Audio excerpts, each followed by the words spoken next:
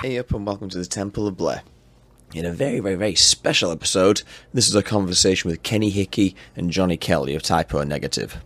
We're getting together to celebrate the 30th anniversary reissue of the band's debut record on Roadrunner Records, Slow, Deep and Hard. The reissue should be available for pre-order by the time you're hearing this on Run Out Groove. And for those of you looking at the YouTube video, yes, that is Pantone 369.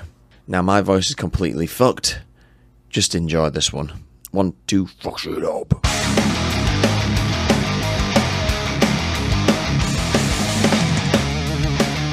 Again, boys. So, when you were in your mid-20s, did you look forward to your 50s when you'd be talking about a grainy image of a man's penis? It's an interesting question. I definitely wasn't looking forward to my 50s. I didn't think I'd ever make it to my 50s. Yeah, I didn't look that far ahead. I mean, I planned on dying in my 30s. I don't know what the hell happened. I thought I would be retired from this in my 30s. You can't retire from talking about dicks. 30. I was like, back then, I was like, 30's old. This is a young man's sport. Well, young person sport. And I just thought that 30 would be too old. And now here I am in my 50s and I'm still doing this. Yeah. You can't. It's when I'm going through this project, I'm speaking to a load of people like in the 60s and 70s, like Dave King from Battle Axe, like this old new ever British heavy metal band. And he's just fucking gunning for it non-stop. And I'm just. King Diamond just turned 65 yesterday. Fucking hell. You don't quit this game, man. It's not possible. There's only a few people that I know of that actually got out and like went on to do something completely outside of music, like Josh. Josh escaped, yeah, and he hasn't looked back since. I like how you use the word "got out" like it's the mafia. It kind of is. It's like a tar pit, And we're like, it's dinosaurs. well, Slow, Deep and Hard. It's been 30 fucking years. And as I understand it, there is a reissue in the works, a reissue vinyl that was that's going to be generated by, who is it? Is it Run On Vinyl? The guys that did the, or Run Out Groove, sorry, Run Out Groove. And they did the None More Negative box set and a few other bits as well. They're quite active on like the vinyl front. But now the old dog's getting the treatment as well. It was the beginning. To me, honestly, and I think in all honesty, I think that was my favorite Type O record. I wasn't even in the band then, but it still, it had that much of an impact on me when I first heard it. Yeah. Tell me about that then, because in fact, I'm going to stick to my own script here and I'm going to actually read off the synopsis of Type O's first actual Roadrunner release, which was a compilation called Breaking Barriers. Now, this thing came out in... was it? Yeah, it came out in Holland in 1991. You shared a CD with Last Crack, Zentrix, and LAPD, and they put Zero Tolerance on it. And it's like it was obviously a promo thing. Dude, this is the first time I'm ever hearing of this. Yeah, I know. I saw this in your email, and I couldn't even find anything about it. I was like, what is he talking about? I have a tendency to dig shit like this up, man. Don't worry about it. So you're worse than my wife. We dig out. I'm going to bleep out this is 91. This is 91. So it was a few. They wanted us dead. They wanted us dead in 91. This ain't gonna be good. That was before Slow, Deep and Hard came out. It was a compilation CD. It was a promo running up to. So wow. Yeah. Never heard of it. Okay, I'm going to read the full thing for your benefit, and I'll bleep out the bits I'll bleep out afterwards. Okay, Type O Negative, the newest addition to the ever-diversifying road racer roster, is the deranged brainchild of Peter Steele, former Carnivore leader. After two viciously hateful Roadrunner albums, Carnivore, 1985, and Retaliation, 1987, Carnivore... hateful. This is not going to be good. It gets better. Carnivore disbanded in February 1988, leaving Peter to commence with an even more intense, more violent project. Teaming up with keyboardist Josh, guitarist Kenny, and drummer Sal, the fourth officially formed Type O Negative in August of 1988. The title of their forthcoming Road Racer debut, Slow Deeping Hard, not only suggests the band's musical approach, but also applies the harsh sexual overtones that face the record. Peter picks up where Carnivore left off, taking the anguish and terror that was Carnivore to new and more dangerous extremes, engulfing the listener in a gloriously dark world of anger, destruction, pain, and fear. Elements of raw thrash, hardcore, grunge, and industrial music combine with haunting keyboards and gruesome sound effects to create a sound that one noted journalist described as Oh my God. Oh, shit. with Type O Negative, you will be slow, deep, and hard. And depending on the threshold of your threshold of pain, you'll have no choice but to find yourself immersed in blissful agony, screaming for more. That's okay. That was a little rough, a little harsh. I mean, I think it was a little exaggerated, but a lot of it fits. In hindsight, did Roadrunner do a good job in selling you boys in that in that scathing assessment? In that particular. So those are people on our team. Yeah. That was the creative brilliance of our of Team Roadrunner. With music. I mean, what's wrong with them, man? How many units would you like to buy? I mean, I hope they're still not using the same lines for the new bands. Do you think the Carnivore comparisons are, in hindsight, probably a little bit stretched these days?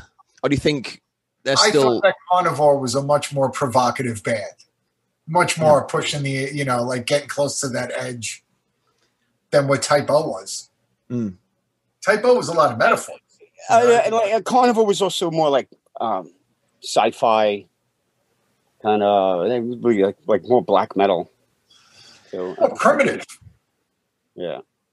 I think the whimsy of Carnivore in the delivery, like the boyish dressing up as fucking, the Mad Max guys and giving it the substance through that is, I think that's still present in Slow, Deep and Hard. There is a whimsy in there, but the substance is like, these are clearly older lads who have lived life a little bit more. And there's like a humorous cynicism in place of that brutality that Carnivore had. So I think it's like the wrapping paper is somewhat similar. I thought Carnivore was way more antagonistic. Yeah. But it was also humorous. There was a lot of humor in Carnivore too. It seems like a lot of people. I mean, shitting my pants as I wait for the Reaper lying in fetal position. I mean, it's fucking funny, man. I mean, it was a funny band. We found it very funny. It was meant to be funny. I mean, it's blatantly it's Peter's sense of humor. In it. Yeah. And like the same thing with Type O Negative, and that was often overlooked. Yeah, and if it was approached with with an understanding of that, a lot of it was tongue in cheek. I think that people would have found the humor in it. That's what's missing from the review you just read. That Roadrunner, completely missed. The course. There isn't one mention of any irony is gone. The cynicism. But whatever. I mean, they would probably, when you think about it, they're selling records to whatever, 14-year-old kids. So I think it went over most of their heads anyway. In their defense, they were still trying to figure out what it was too, and they didn't really understand what it was. Yeah. I was still trying to figure out what it was. I was in the studio recording it, and I was trying to figure out what the fuck we were doing. I thought it was brilliant. It's brilliant records. And given the state of, like the other stuff that I was listening to at the time, and like before the record came out, I was familiar with the band because Kenny and we've been friends since we were teenagers. Like when I was in high school, we were friends. So I knew what was going on with the band, and heard the demos and stuff like that, and then to what the band was trying to do in that current climate of music was it was completely unto itself. There wasn't anything like that going on. There really wasn't. He was taking influences like Laibach and all kinds of industrial stuff and stuff that none of us heard or listened to. Devo and there's a lot of a very strong pop element to every record that we did, including the first one. as heavy and as like whatever, as violent as that record could be viewed, it was still a lot of these influences that were often overlooked. Which eventually, some of that stuff stayed with the band throughout the band's entire career. Yeah, I mean that's part of why it's so resonant with people, because the hooks are big fucking hooks. I mean, I know you're fucking someone else. That's AC/DC, but turned dirtier than dirty. It's brilliant. Yeah. What was the mood at the time? Got a great melody line to it. Even my father liked that song. And it's funny. Yeah, it's great. I don't understand how people could not get the humor in that. Yeah, they didn't. They got very angry. The chorus in itself. How could you say, "Wow, these guys are really fucked up," and we don't get it. When the band started and this manifested in the Repulsion demo, what was the mood at the time? Were the stakes low, or was it Pete thinking really low? Just really fucking, low. We're just having fun. This is just not necessarily I think we all had different stakes in it. I mean, for Peter, as far as Peter was concerned, he wanted to write. He wanted to make a record. It was the artistic motivation with him. Josh, even though he was 28 years old, was convinced he was 90, and this was his last chance in rock and roll. I'm old. Me and Sal, we were up and coming. We were younger, whatever. I was mid-20s. Sal was even younger than me. I was early 20s. I think it was like 23 or something like that. So for us, it was, a chance to, play with a great artist who, had been a legend around the neighborhood forever. And, maybe step out of Brooklyn and, go on tour and be in a real band, So everybody had kind of a different stake in it. Yeah. Peter's stake was to make records and never leave Brooklyn, never cross a bridge. Yeah, Peter. I'm serious. You're laughing. Peter had no design to to do that to do Type O Negative for a living. That was never part of his agenda at all. He hated it. Carnival played Baltimore once. He was still traumatized from it. He was still complaining about it. Baltimore's a 3-hour drive from Brooklyn. Even when I joined the band, a few years later after, I joined the band in '93, and Peter used to come hang out at my shop. I used to work on cars. Peter used to come to my shop and hang out. And then right before I joined the band, even he told me then, he was like, don't quit your day job. It's not that kind of band. We're not going anywhere. We'll play on the weekends and, that's it. And I was like, I don't care what we do. I was like, I just want to be in the band. I was like, I love the band. I love the music. So whether we play in Brooklyn or if we don't play at all, I was like, I had no interest. Yeah.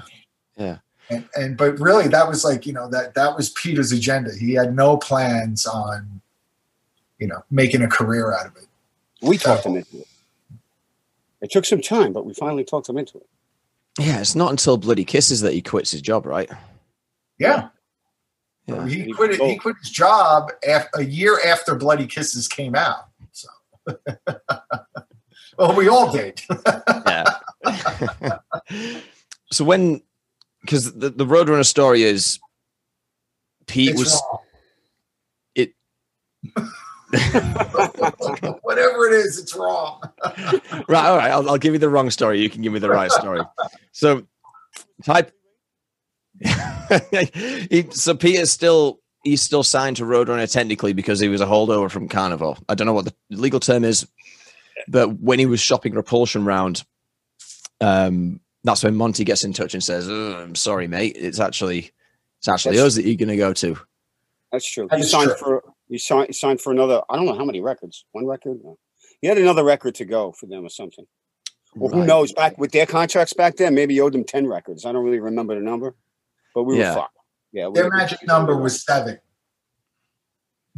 7 albums, option after the second. Which is like your whole music career and somebody else's, And then, I remember Josh being the most angry about it. I mean, I was like, all right, well, at least, we got a record label. But Josh was, because Josh wanted to sign to Atlantic Records, so he was kind of pissed off about it. And then Peter was annoyed about it, but Peter was annoyed at the label and hated everybody at the label because that's just how Peter was. Everything was fine and dandy when he first started his professional relationship with somebody, not his band members, but with anybody in the industry. And then within 2 or 3 weeks of talking to him on the phone, he couldn't stand him and wanted to kill him. So, pretty much wanted to kill everyone at Roadrunner. Did that change He wanted to kill us too. Figuratively and literally. Girlfriends too. Same thing. Would they have like maybe I think in the beginning they had a 2-week staying time, and then towards the end it was like hours before he wanted to kill him.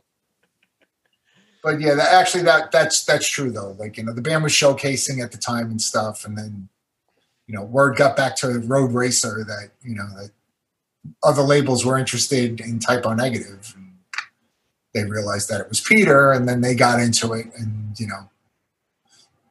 but obviously the record got released on Road Racer, so we know how that situation ended. Why did they pick the demo? Was it just a matter of them staking their claim, or is it just they didn't want to give us any money to make a record? Yeah. Oh, it's made already. I know Peter was very pissed about that for. You got to remember too, back then it wasn't like Roadrunner was not the Roadrunner that they were, say, like in the 2000s and stuff like that. Nowhere near it. No, there was small label from Holland with a small office in Manhattan, and it had 80 zillion bands you never heard of. Here's a complete Hail Mary question that occurred to me 5 minutes before joining this call. Was Connie Barrett still around at this point? Is it Connie Barrett? No, she was involved with Carnivore, correct? Yeah, and Crumbsuckers and Agnostic Front. Yeah. I think she was managing Carnivore for a little while. Correct, yeah. Yeah, I'm just wondering if she still had skin in the game at this point. No, she never did. She never had anything to do with Type O. That was Ken Creedy. Ken Creedy was managing the band. Yeah.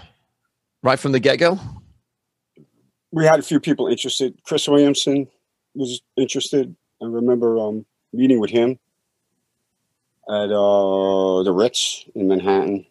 I have some memories, And I remember going downstairs into the basement of the Ritz to talk to him and hitting my head on one of the pipes.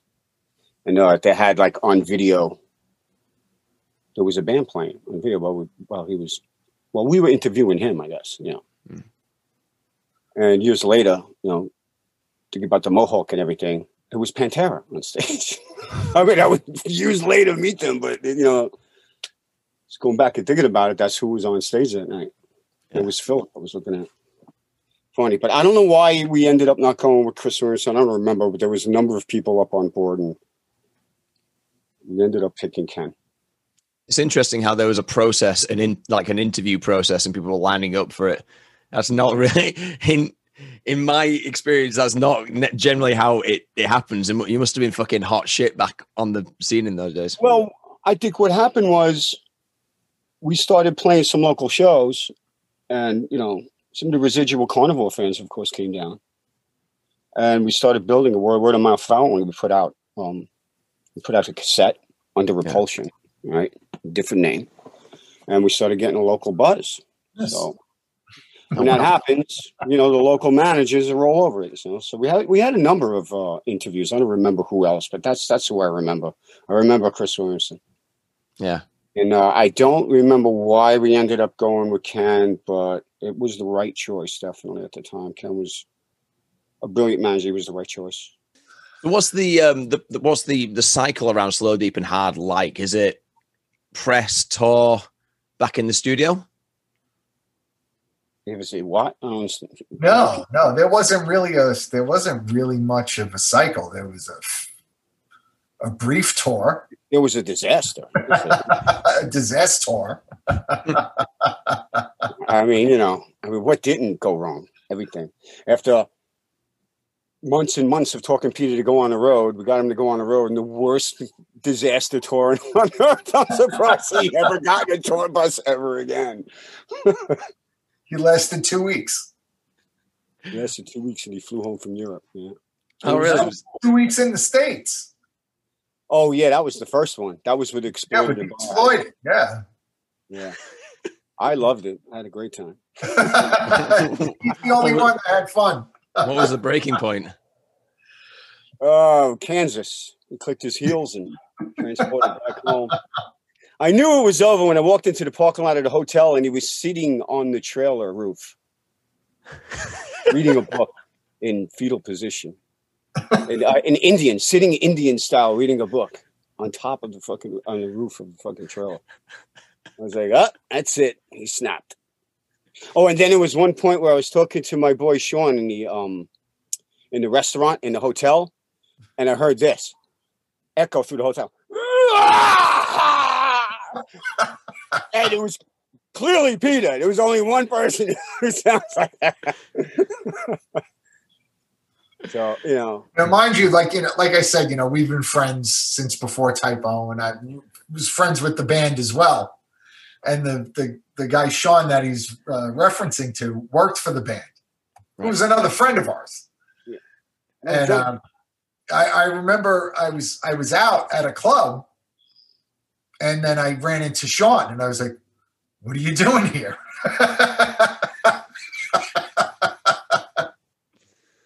He's like, "That's it. We got home today." I asked, like, "What happened?" That was it. Peter had enough. What didn't happen, man, on that tour? And then there was a brief tour to go to Europe for a couple of weeks. That was even more of a disaster. Which is pretty well documented, like if you're, a Typo fan, Mm-hmm. And how many shows did you get to play on your 2-week tour? 3? 2 or 3, yeah. That was our fault, though. The States was the Exploited's fault. I mean, they were out of control. Crazy. I mean, at one point they kept canceling shows because they couldn't make the shows. At one point, they were stun gunning their driver while he was driving, and he quit. Gee, I wonder why. And then they hired some drunken guy in the audience to drive the van that night. I remember, and I drove with them. And then I think that night they tortured him all night, and we had like a big water fight at the hotel. I remember the water running down the steps of the hotel. Kept him up all night, and then he almost crashed and went off the road the next day.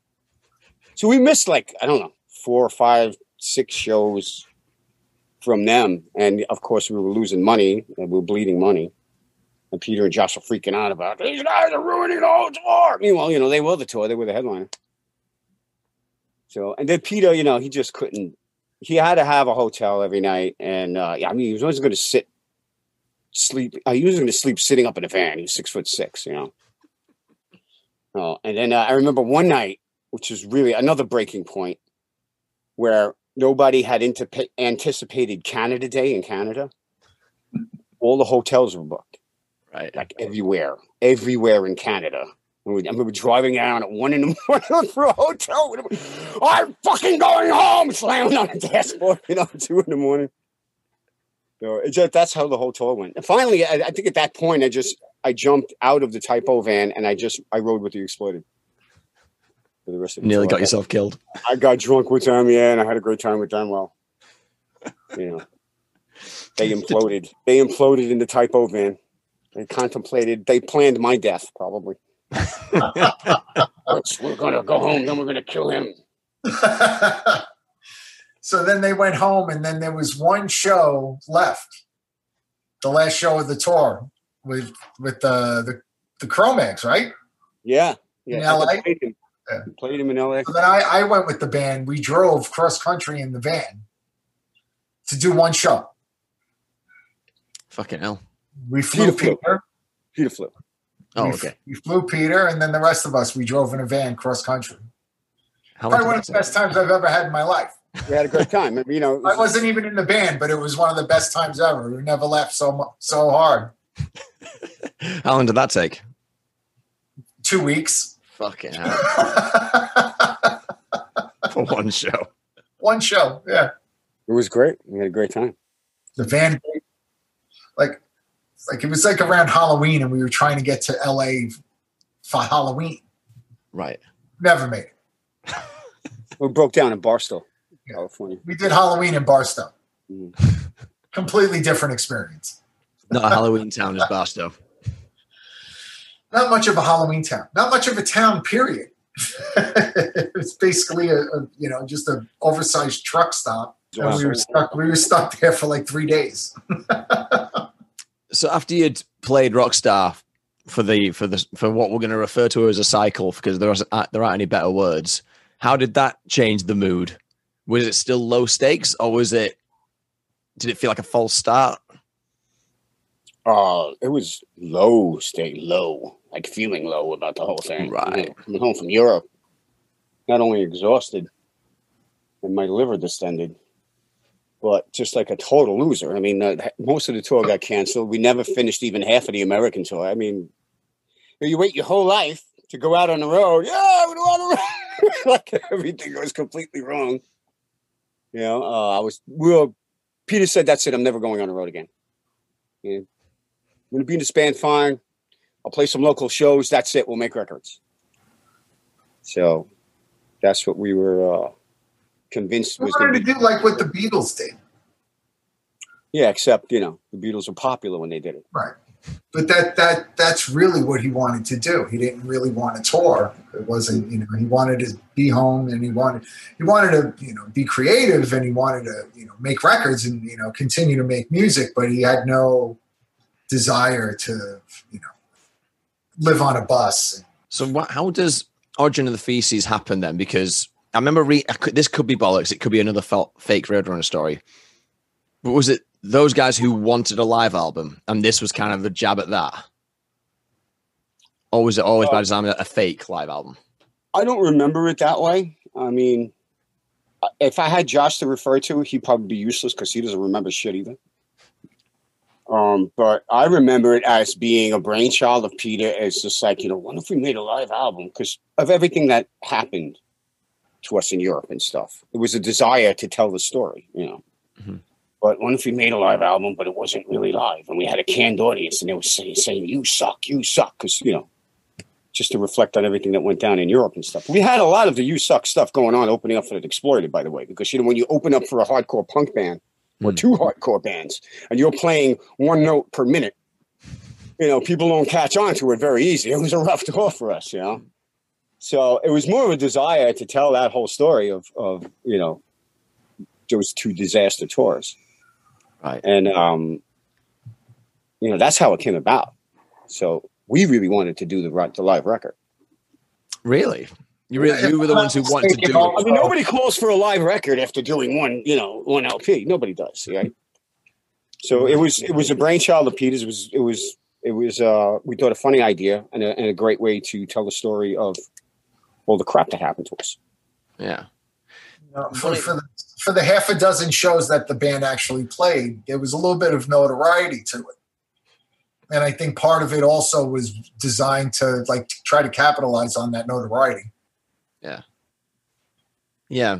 It makes sense. And it's packaged beautifully just as an homage to that, the bomb threats and the fucking, there's a few things about that record which are very unique. One of the things which I want to touch on is the fact that you got a producer for it. You never had a producer. There's no producer. Who's PT Burnham? PT Barnum and Bailey Circus. That's a joke. It's a joke. Right. You fucking got me, didn't you? All these years later. Well, circuses are out of fashion. But that's what it was. It was a reference to that. It was all done. It was all done in house, like everything. How do you get away with that then? Because surely, the Montes of the world will be saying, "Come on, lads, you need someone with an objective mindset to help steer this project." And you guys just fuck off. They did not anticipate going up against Josh Silva. And when Josh is determined and he wants something, he gets it. And he fought against him, tooth and nail. And then Peter also supported him because Peter didn't want some producer coming in and trying to make artistic decisions. You know, he couldn't have that. He would strangle the guy. Right. You know, or, you know, start seeing his vision, you know. Yeah. So, you know, him and Josh worked off each other well. And I think Josh, he wanted to produce and engineer. Well, he wanted to produce more than engineer. So that was his goal. Josh's goal was never to be like this big rock star up on stage or anything like that. He even played it. He hated playing live too. He liked playing music, but he wanted to produce. That was his thing. Right. Interesting. So you say you had to talk to them. Every album they tried to dump a producer on us, and every album was a huge war. Wow. Fucking hell. After Bloody Kisses broke, when Bloody even Bloody Kisses, they tried. Right. But after that, when Bloody Kisses went gold, they kind of eased back on production with October Rust. Yeah. But then I think after that, then they wanted to go to have a producer get that as well. Well, it's the record industry formula, you know. Yeah. Oh, this guy's got a lot of hits, this producer. Let's put him with this band and they'll have a lot of hits. Yeah. Which is, of course, never the truth. That's not how it works. It's a combination. I think they suggested, like if we could get George Martin to produce, then they would consider it as something. Right. You said that you try and convince Peter in the earlier days. Who would you have had if you could have done? Apart from George Martin. Bob Ezrin. Yes. Rick Rubin. No, fair dues. Well, I think that the print that Josh puts on it is obviously part of the staple. That is really part of that staple sound. And there's a few sort of production hallmarks I wanted to touch on. And there's some sounds which I really like. So, for example, on Bloody Kisses, and this is a horrible example because my throat's fucked, but sometimes it sounds like Peter's got the mic right. You can hear every click and the movement of all the saliva. I was always a production technique, with his voice. Why? And when I look live as well, when I look at the live shows, Peter's always using a 57, which is over there. It was that because he could move straight into the diaphragm and recreate those. Oh, I don't think he had made any conscious thought about what he was doing with a mic on stage. He just screamed into it, you know. I think Josh, he did like the nuances of breathiness and all that stuff. So, you know, Josh brought that out with having him up close to the mic and hyper compressing his voice to pick up all that stuff. Yeah. It was part of the mood. Yeah, it was part of it. Having not seen him in person, was Peter a loud guy just like by his natural sort of timbre? He was a fucking big mouth from Brooklyn. He was loud. Yeah. I would just think of it from like a soundies perspective. Like if you're trying to capture all that in the mic on the stage while all this shit is going on, you got to be a loud guy. And secondly, you got to compress the shit out of it, because to get from to shouting, it's got to be without killing anyone is an art form, and it's by design. It certainly isn't like a wing it sort of job. We were not favorites of front of house engineers. Okay, tell me everything. We were always louder than the PA, no matter where we played. You know, like every sound engineer was always yelling at the band to lower down. Like, oh, okay. And then Peter would walk on stage, you know, the opening note, and he would put on his bass and just go to his rig and just turn everything up. And it was like, sound check was a total waste of time.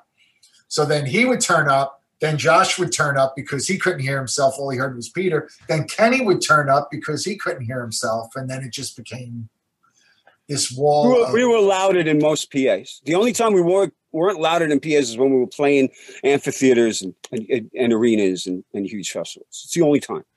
Every club, a theater even we played, we were usually louder than what the sound engineer had to get over us on a PA. I mean, most of the time, most of us sound engineers had the band off and just the vocals, Peter's vocal in the PA.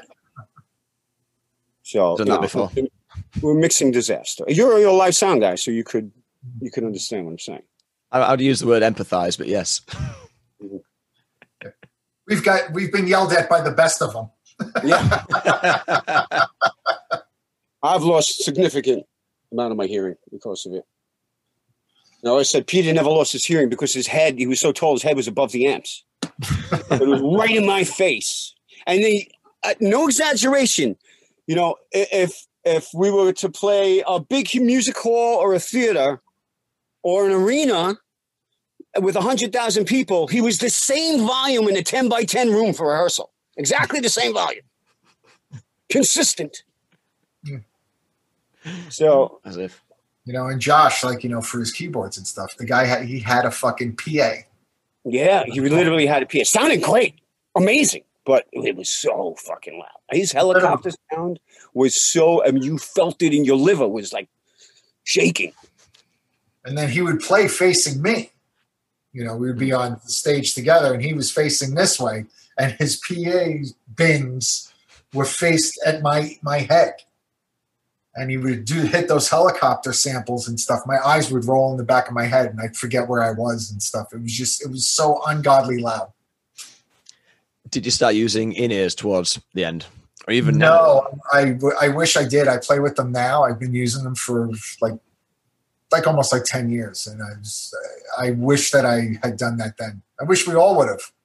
It would have changed everything.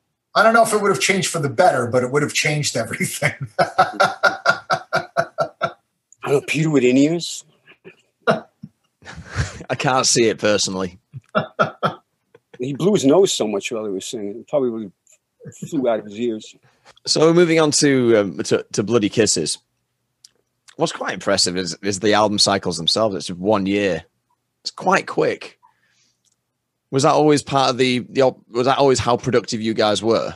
Just like fucking smash it out? Not after that. Yeah, I don't think we're that. October Rust came together. That was actually, you know, like looking back, that was fast too, because we were only home. We were only home for about 6 months. And that record was written, demoed, and recorded. And 6 months later, we were back out on the road. That was the only quick record we ever did. Yeah. In the earlier days, like with Slow Deep and Hard and with Bloody Kisses, the only thing that made us at all fast was the cost of recording. You know, we had to get it done, and you know, it's $8 a minute. Ah, you know, yeah, on a budget and all that shit. But I don't think we were at all like we weren't focused on getting Bloody Kisses out quick. You know, just sort of like fell off the shelf. You know. I mean, we were never going to tour for it. Then we were going to tour for it. Then, you know, Sal left the band. Then we were not going to tour for it again. And the record was out almost a year before we even got on the road to support it. Wow. Well, it's an interesting story as Bloody Kisses, and it's quite central to the Roadrunner canon because it's the first gold. Yeah.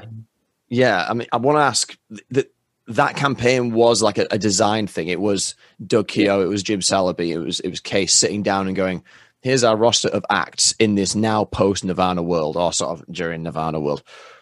Who's going to give us the gold? Yeah.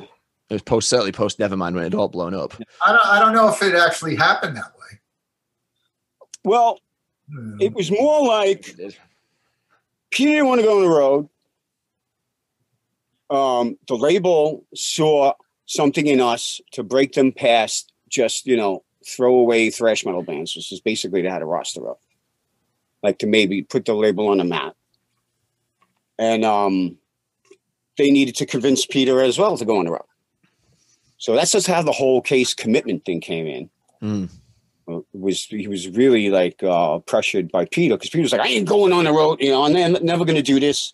And then it got to the point where if I'm going to do this, then I need a total commitment from Roadrunner, you know, to make this happen. Because, you know, Peter saw it as, you know, he's risking his job for, you know, he's gambling it away on this band.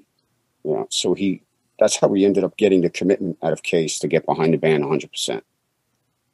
So that's kind of how it really went down. Right. It was, I'm not going on the road, fuck this. And then Roadrunner realizing we'd never go anywhere unless we toured. Deciding to put the band ahead of all their other bands and try to do something with it. Yeah. And convince Peter that they were going to do that so he would get on the bus. Did this it was part of the reason? I'm sorry. It was part of the reason why he did. Yeah. Part of it. I'm going to say, did that change your relationship with the label? at this point? Because now you were getting the priority calls, and you were, Mark Abramson's on the phone with every fucking radio station for about 2 years. We loved Mark. Mark came, hung out with the band. I mean, we loved a lot of the people that worked, on a daily basis, did the labor for the band and stuff. I think a lot of the some relationships were definitely contentious. Definitely. Yeah. Like as the record was getting, slow. It wasn't like, it wasn't something that just happened like, a couple of months, way. A few weeks on the road and then it was successful. It wasn't like that. And it took a lot of hard work, and it took a lot of hard work from everybody. And it was, as the record was starting to get more and more successful, we were trying to get more out of them.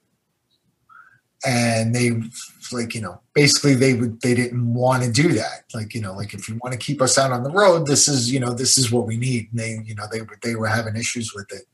And then it got close, and then they were like, all right, whatever it takes to, make this record gold.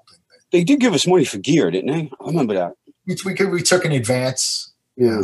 Well, they didn't give us anything. It's all an advance. Borrowed money. Yeah, it's a loan, isn't it?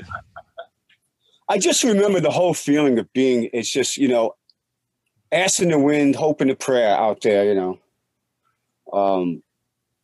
I had really nothing to fucking lose, I had a couple of trades, and I wasn't like strapped down to any friggin' job. Josh gave up his studio business, which was actually doing well. And Peter gave up whatever, his lifelong dream job of the Parks Department, which was very important to him, that job. He loved that job.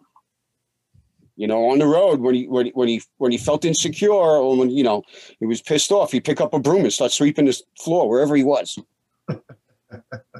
True story. He did. So, it was like a hope and a prayer, and ass in the wind, here we are, and, giving it a shot, one last shot. It was like it was always a one last shot. Every day we woke up. Yeah. One last shot at this. Let's keep going, boys. We can make good on this. Definitely. Well, every time a tour ended, we thought for sure that was it. Yeah, every time. That's it, and then, it's like, all right, time to go back to work, party's over. And then the phone would ring, and we'd get another offer, another opportunity would come up, and be like, all right, you're going back out. It was almost like we could not destroy it. We tried really hard to wreck it. In every way, we did every dumb thing you could possibly do, and it would not go away. How did the Motley Crue thing come about then? This is quite pivotal.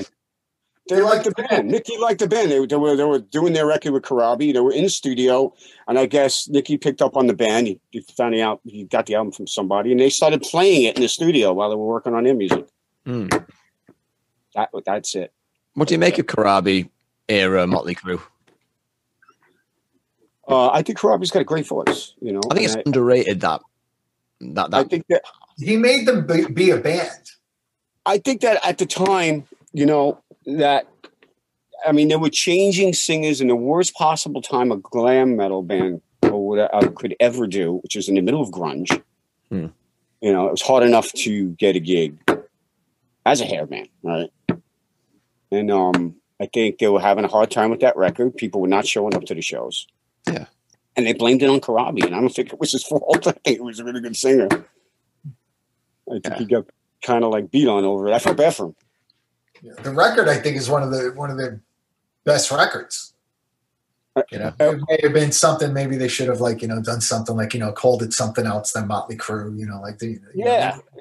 They were at a certain point in their success before that record came out, and a lot had changed in music over those last 4 years, whatever. They thought that they could come out, come back. In that same level. Yeah. And the world around changed. There were more victims of the grunge, era. But the record, it was a solid record. Corabi sang great, and the band, The problems with Corabi were not singing his parts live. He had a hard time hitting those high notes that Vince Neil, and those are friggin' some, dog notes that Vince Neil hits and stuff. I remember him having some hard times with that and them beating on him about it. I definitely felt bad for him. But Oh, Yeah. I thought it was a great tour. We had a For us, it was great. For us, it was very good because, like, like what was really a bad night for them was like, whatever, 2,000 people, 3,000 people, Typo Negative isn't going to play in front of 3,000 people in, Charlotte. We were lucky to play in front of 50 people before that show. For that tour. And we didn't want to do it. I didn't want to go. And Ken Creeder was like, Yeah, Ken. I'm like, get out of here, open up for Motley Crue. Crazy. They're going to freaking boo us off the stage. Nobody's going to buy a fucking Typo record at Motley Crue show. Man, were we wrong. I remember Ken telling me, I was like, Ken, I'm a funny guy. I like to laugh. I was like, this isn't funny. Donnie's a total Motley Crue fan. Yeah, I love Motley Crue. I love Motley Crue too, but I was like, this has bad written all over it. Why would we go out with Motley Crue? Mm-hmm. and I just remember Ken he's like, trust me. He's like, this will be a really good thing for you guys. And he was right. He said you'll be paying in front of 3,000 people a night that would never, ever think of listening to you or buying your record. You're exposing yourself to. Whatever. And we agreed to go, and he was right. That's what started. Right, that's what broke the band. During that tour, that's when like some radio stations were starting to pick up on pick up on Typo Negative, and we were starting to like get noticed a little bit. And that was a solid year after that record came out. Mm. Yeah, it's mad, isn't it? Yeah. It's fucking mental. How does Roadrunner celebrate the gold then? Because this is their first gold, which is a massive fucking deal, especially because Case has been in the industry at this point. This is 95 when the gold's awarded. He's been in the industry at least 30 years. Yeah, he was at that point. It was like I had said earlier. It got to a point. It was getting really close. And they were Case was committed. He was like, whatever it takes. And I think I remember hearing somebody had told me that at one point they were spending like $6 a record to promote it. And then it was getting close, and it wasn't getting over that hump to, get certified. And then somebody suggested checking out the mail order sales. Like Columbia House. I don't know if you're familiar with Columbia House. Like back then, you buy 10 records for a penny. Right. Okay. And then they clearly before his time. Yeah. Yeah, I know. You look pretty young, but I turned 32 on Sunday. Yeah. So you could do that. You'd buy like a bunch of records, then you'd have to subscribe, and then you'd have to buy records, X amount of records per year, whatever it was. Right. Yeah, at full price. Mm-hmm. And so then they did the accounting for the mail order on the record. And that was enough. It had sold enough records there where it got over the hump to be certified gold. Wow. And then Case said that, I remember Case was saying, if the record goes gold, we'll have a big party in Amsterdam, whatever, blah, blah, blah. So then the record went gold, and I asked them about the party. They had a party in Amsterdam. Peter and Josh refused to go. So we went. Yeah, me and Johnny we took our wives. Great time. Had a blast. I know the we were there for like 4 days. We had to go to one party. Yeah, that one party lasted 4 days. Yeah. I know along with you guys, there was the Sony Red guys. It was a party kind of more for them because as distributors, they were the ones. Right. They're doing the grunt work also, they revere that party as like, they revere that trip as like, that's the greatest thing in the history of this fucking company and all this stuff. So I've been trying to I always ask when I speak to Roadrunner people, like, did you go to the celebration for Bloody Kisses? They're like, yes. And that's the end of it. They don't remember anything else. That sounds pretty accurate. Yeah. One more Bloody Kisses production-esque question. So another one of those trademark sounds is the oohs and the ahs. I kind of describe it as it's like a full AC/DC chorus, like condensed into one syllable. Ooh, that? Yeah. It's kind of it's Celtic Frost. Sorry, Celtic Frost. Celtic Frost. Is that where it's all coming from? Tom G. Warrior. That's who we're And trying Thomas to Quinn. yeah, I'm on Tommy Quinn.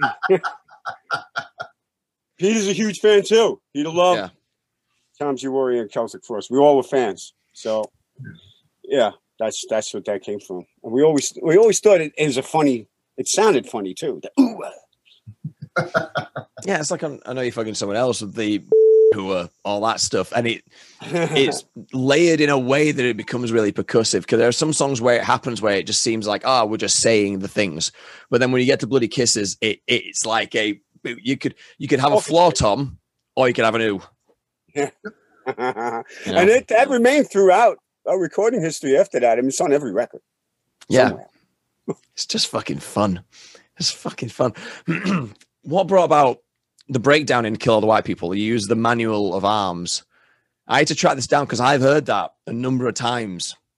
Peter loved military industrial sound. He loved military. So he loved Laibach. Laibach was one of his favorite bands of all time. So he loved like fusing military with socio-politics and, juxtaposition everything, Sometimes it pissed people off, but I think that he liked that.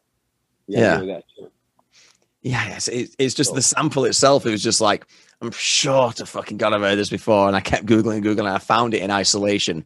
And I think it's just like, it's literally just an audio manual of someone running drills or something like that with a bunch of lads in the 60s. It's just fucking great. All that kind of stuff really played to Peter's liking. He was OCD. So, the idea of two equal columns of men marching to the same exact beat, is really turned him on. Shit like that. And not turned him on in a gay way, but in a burying myself here. He loved that kind of uniformity. We've been buried since visually. So you always like throwing military stuff in. Yeah. I would say we've been buried since that Breaking Barriers synopsis of what kind of warriors and what typo is. It's over. So the story arc at this point is very low stakes. Just guys, everyone's got different investments in the band, but Bloody Kisses is like the first goal. It creates the viable business out of your alcohol sponsors, because I know there wasn't a lot of money in it. Did this fuck your expectations up? Now that you're getting the support, now that you're getting on the road, and Pete's like, yeah, let's just fucking go, and he's quit his job. It put us under more pressure, definitely. Yeah. Talking about before he quit his job or after he quit? I mean, after, did it fuck with your expectations completely? Did you think, like, I know it's been reported that the expectation for October Rust was 5-7 million? Did you think you were going to hit that, or were you like? That's what the label was expecting. We were hoping that we could just like do what we did on the last record. Right. Cool. Yeah. So you were still in sort of the same mindset of, we'll just keep churning out what we can churn out. There's no one's thinking, next time we'll go platinum. Even though that the band was still more successful, like this perspective of the band wasn't, it was like that really hadn't changed much. Yeah. We were still on the mindset that this is all going to implode, a month from now. It's always like that, right up till it finally did. Yeah. Like, there was never, nobody ever really thought long term. And if they did, they weren't very vocal about it. Well, that kind of just speaks to how unique Typo is as a sound anyway, because it doesn't fit anywhere like strictly in any particular box. And it's probably exactly, and it probably never did, because you never had a long-term like not strategy, but a long-term think about where it could go and what it could do. It's probably because you had the metabolism of just going, let's just see if we can push this, see if we can get our foot out the door, then put the next foot onto the path. And then other things had gotten in the way. Yeah. Later on, where it was, we were working against ourselves more than moving ahead. But we were always good at that, right from the beginning. I mean, I just told the story of the first tour. We were always working against ourselves. And that continued up until the end. I mean, then there was like other things that had gotten in the way. It's all Drugs, alcohol. documented. Like with the drugs and the alcohol and stuff like that, and to be creative and stuff.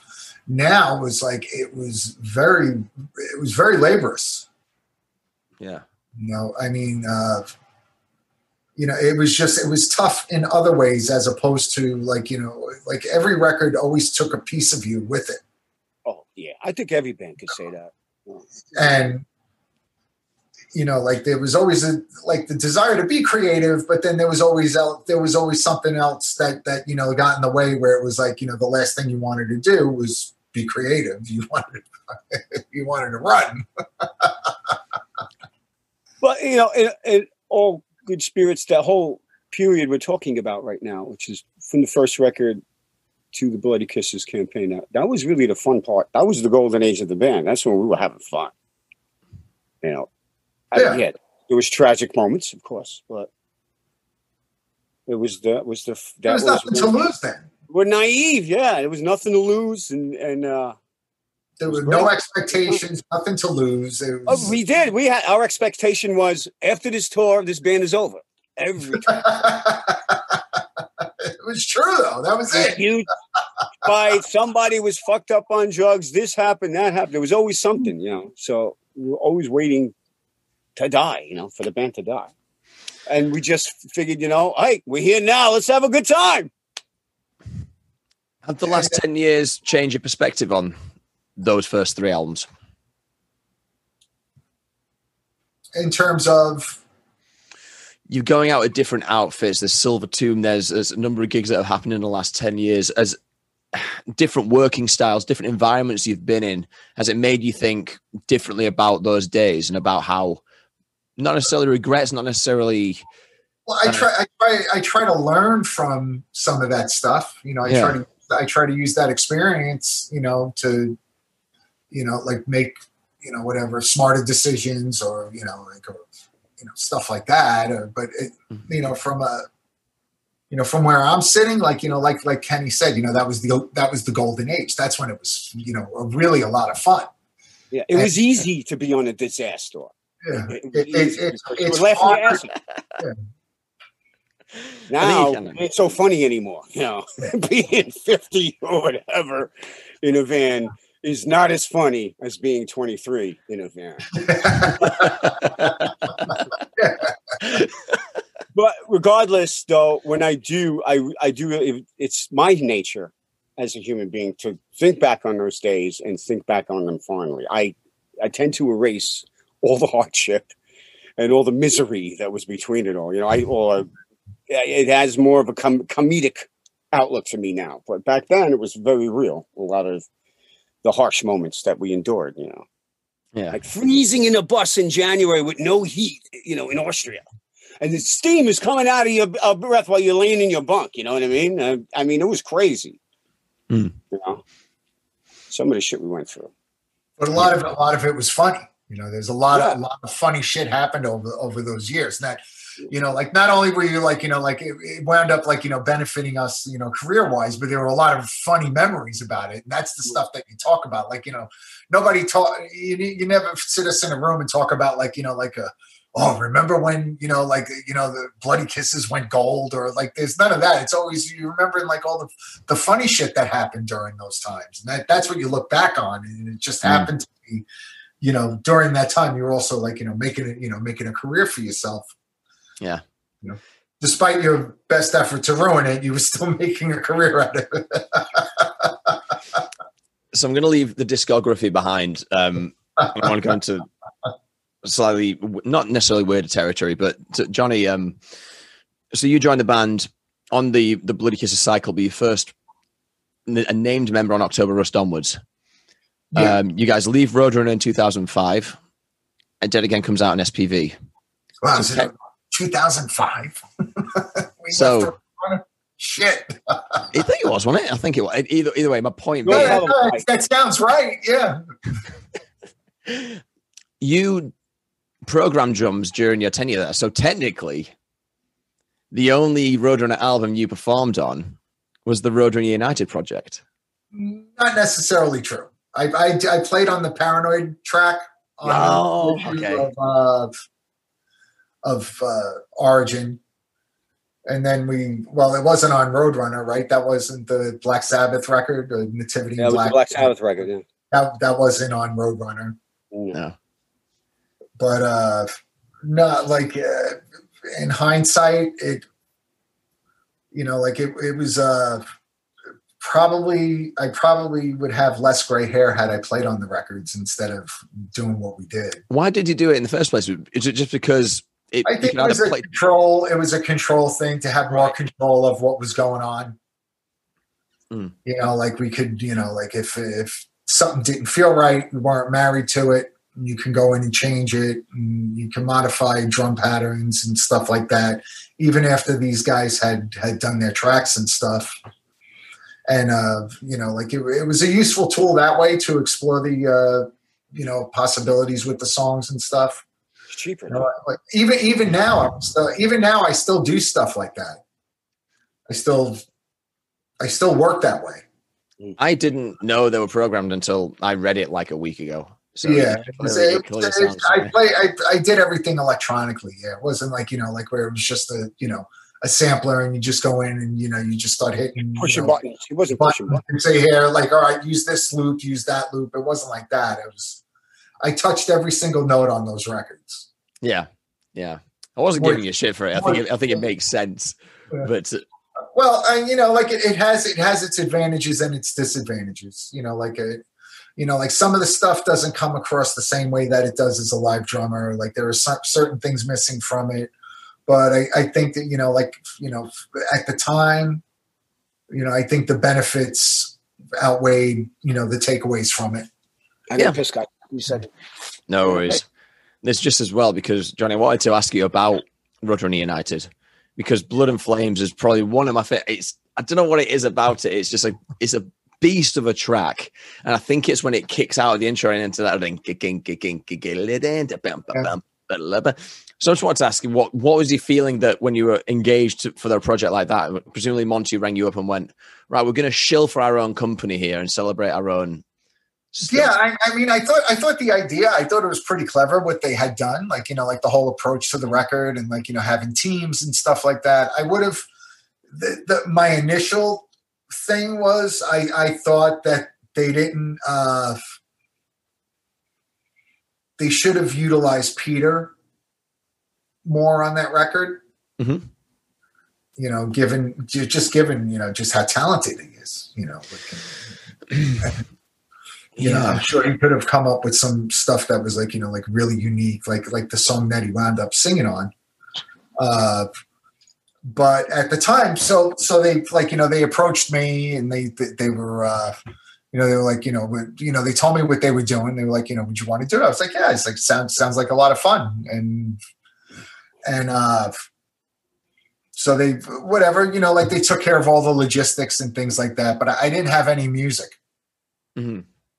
I remember literally getting a rough guitar track of the song 2 days before I was to fly out there. I can see your pants shit then. Yeah. So, I didn't really have a chance to really work on the song until I got in the studio that day. And we only had literally 1 day to work on the song and get the drum track on it and stuff. And, and they were filming video that day. So there was you were doing interviews as well as where you're trying to work. And then you're also trying to be creative, where you're trying to come up with something, cool. You want to do, I wanted to do the best thing that I could for the song. Yeah. And I, it turned out okay. I dig it.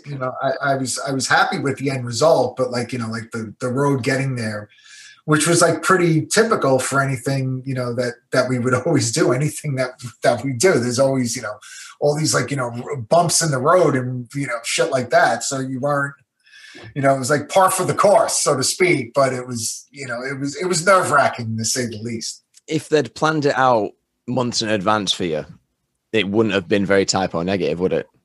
No, actually it was planned out pretty well in advance. They just didn't get me the music to work on. I knew I was doing it. Yeah. I just didn't know what I was doing. Yeah, Josh is on the record a couple of times as well. One of my favorite ones is Rhodes, which is just him and Michael, right? From Opeth. Yeah. Yeah, it's really good, that one. But yeah, it's a very ambitious project, but the initial reactions to it go from left to right. It's like, oh, this is an amazing idea, to why would you celebrate your own company? It's such a strange thing. But it worked, man. Like, a lot of people do that, though. Like they have, whatever the Oscars every year to celebrate themselves. Kiss their own asses. Right. Yeah. I'm gonna kiss our asses. Yeah. Look at us. We're great. Here's your trophy.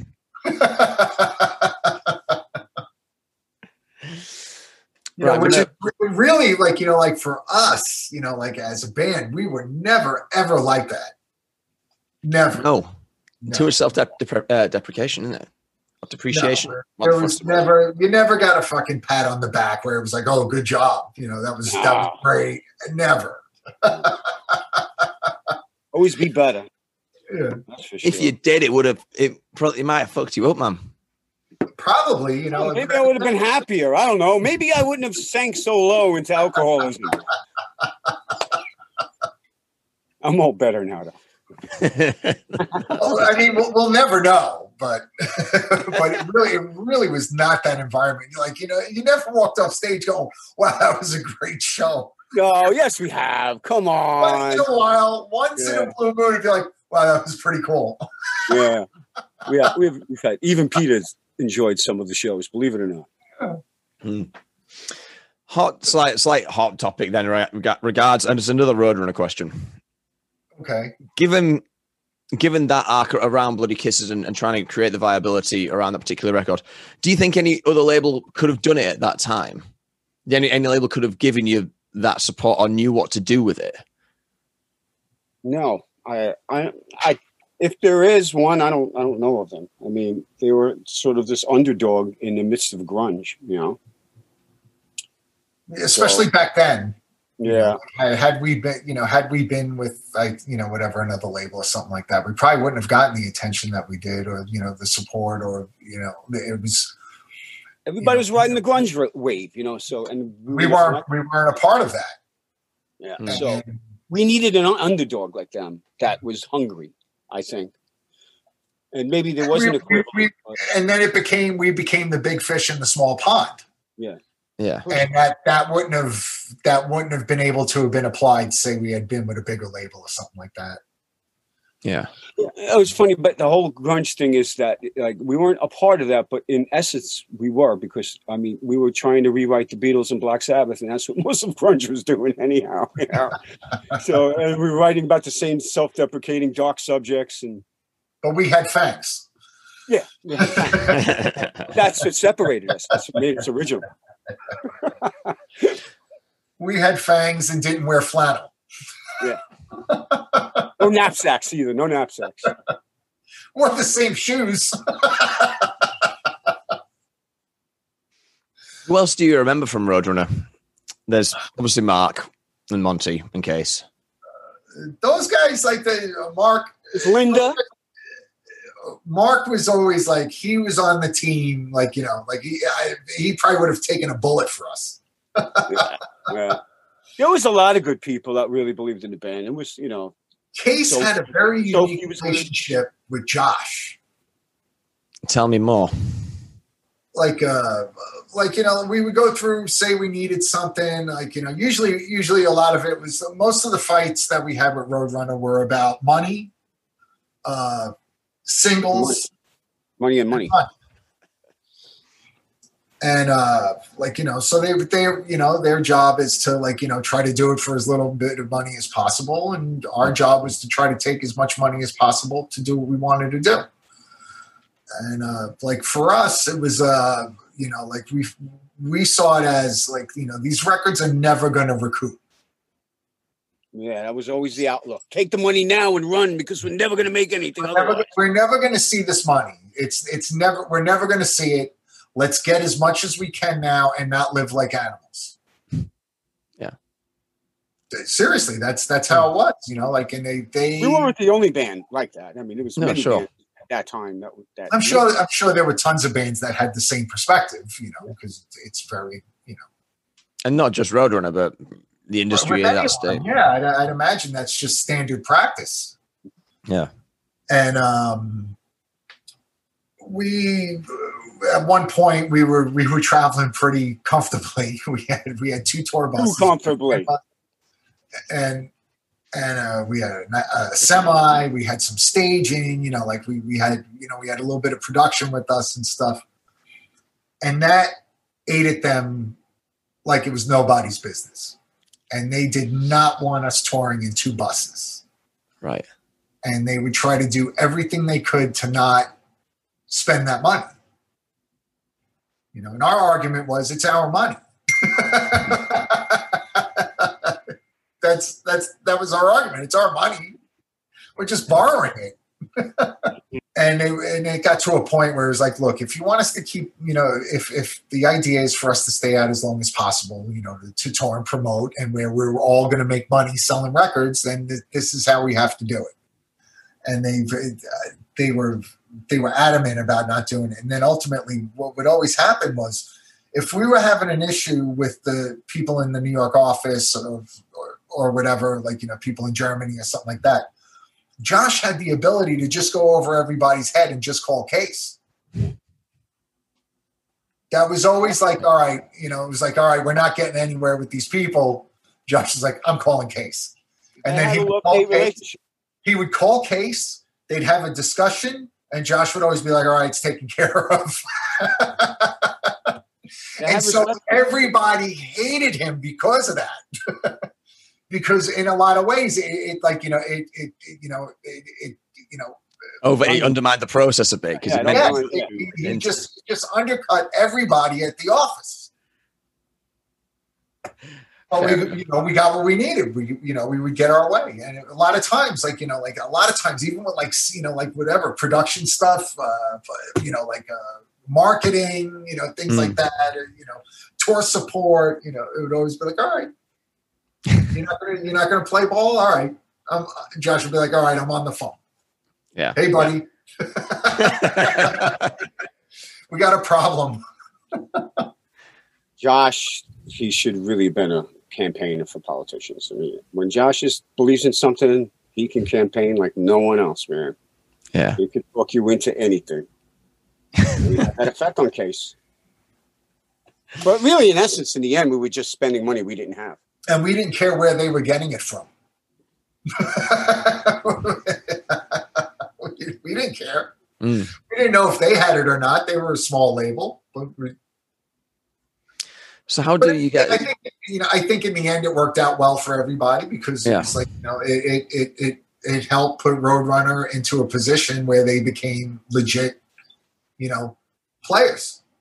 Well, we're here talking about the 30th anniversary reissue of Solidify. It's still going, It's definitely different now than what it was, sure. say, 10 years ago. It's certainly different than, what it was when Type O was, active in their heyday and stuff.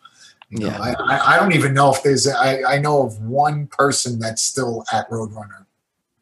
Dave Rath. Yes. Yeah. He's the only one left from the old guard. Everybody else is gone. Everybody's gotten different jobs, working at different labels. Who knows? They changed careers altogether. What was your reaction when that news broke? It was like, April 2012? Did you think it was the end of an era? Did you recognize it as that? What's that? When Roadrunner was, we call it the Red Wedding. It's obviously a Game of Thrones reference. When loads of people just got the fucking axe. No, we got the axe years before that. So it's like saying you care that everybody got fired in the company you got fired from 10 years ago. How did it come to an end with you guys then? Because there's the widely reported story, and that'll be the false one. It fizzled out. The false. What do you got? The false one was they released a greatest hits. No, one. Yeah. It's so you go on. It came down to money. Yeah, SPV had the better deal, and it was simple as that. Yes. Yep. And it was a significant amount of money. Yeah. That's it. Exactly.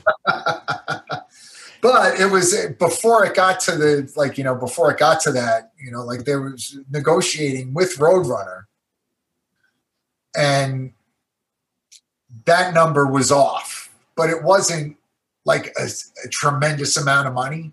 Mm-hmm. And they wouldn't budge. So then we just went with the other.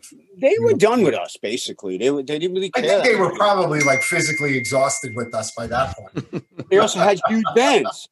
That Slipknot. And they had other bands on their roster that were successful. Yeah. Yeah. So I guess they saw it as something they didn't really need us anymore. And, like we were able to go and, make more money somewhere else. I guess the only other thing that would be left is the sentimental value.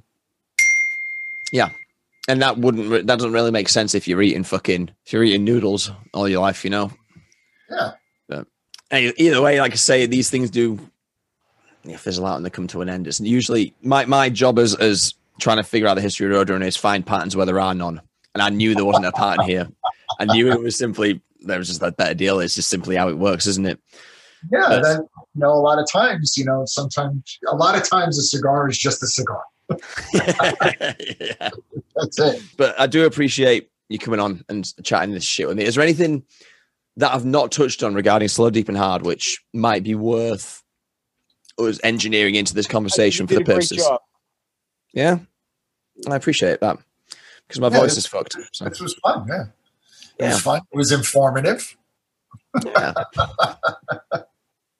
and entertaining as well. Well, thanks very much. By the time this goes out, the reissue will be available to pre-order from fucking what's it called? Something vinyl. Shit.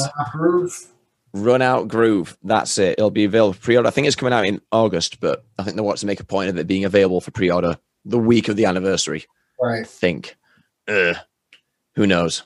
No, but, I think it's cool. I'd say it's like even now, it's 2021 and people are still talking about the band. That's great. Never would have expected it. Yeah. Not in a million years. There's another conversation to be had about the kind of information dissemination of how people experience culture these days and why typo is still poignant. Because I think there's a massive link in the relationship there. Massive. And that's why I was asking about stakes and was it just a lot of fun and all that stuff in those particular 3 years? Because it's very, and I don't want to say it like this, but I hate when people say things like, people are too easily offended these days. It's like, well, that's a low-hanging fruit. It's true, but it's low-hanging fruit. We need to peel it back 2 or 3 layers to understand it properly, and then we can start making comparisons, and then we can analyze it properly. And I think that record could have never come out in this day and age. Yep. Never. And I think, like Peter is very fortunate in a way. It's like to see any kind of something positive out of him passing away was that he doesn't have to deal with this because he's not cut out for this world. He got out just in time. He did. He got out on the mafia again. Yeah, and he would have. They would have put the giant 14-foot in his mouth over and over again. He would definitely have a lot of commentary on what's going on now. Yeah, some interesting songs. Because this would have been right for him because he loved being being provocative that way and pushing buttons. And this climate would have been, like you said before, low hanging fruit for him. He would have been. They'd be in front of his house with fire and pitchforks for sure. Yeah, definitely, man. Well, congratulations on 30 years of it. 30 years of talking about a grainy image of a guy's cock. That's a fucking legacy. We don't even know who the guy was. I'll fucking find him. I'm surprised you didn't find out. Dude, today has been a fucking nightmare. I actually do think, I wonder if I could try and find it if I'd made the effort. But it's been fucking crazy. So I will, you know what? It's on your list now, list of things to do. Dude, I'll make a point to have a go at it. And if we do speak again, I'll let you know. This was fun, man. I enjoyed this. This was cool. I appreciate it. Right. Get back to go for your pisses and go do your school runs and stuff. I appreciate it. Thanks a lot, lads. All the best. Thank you. Later.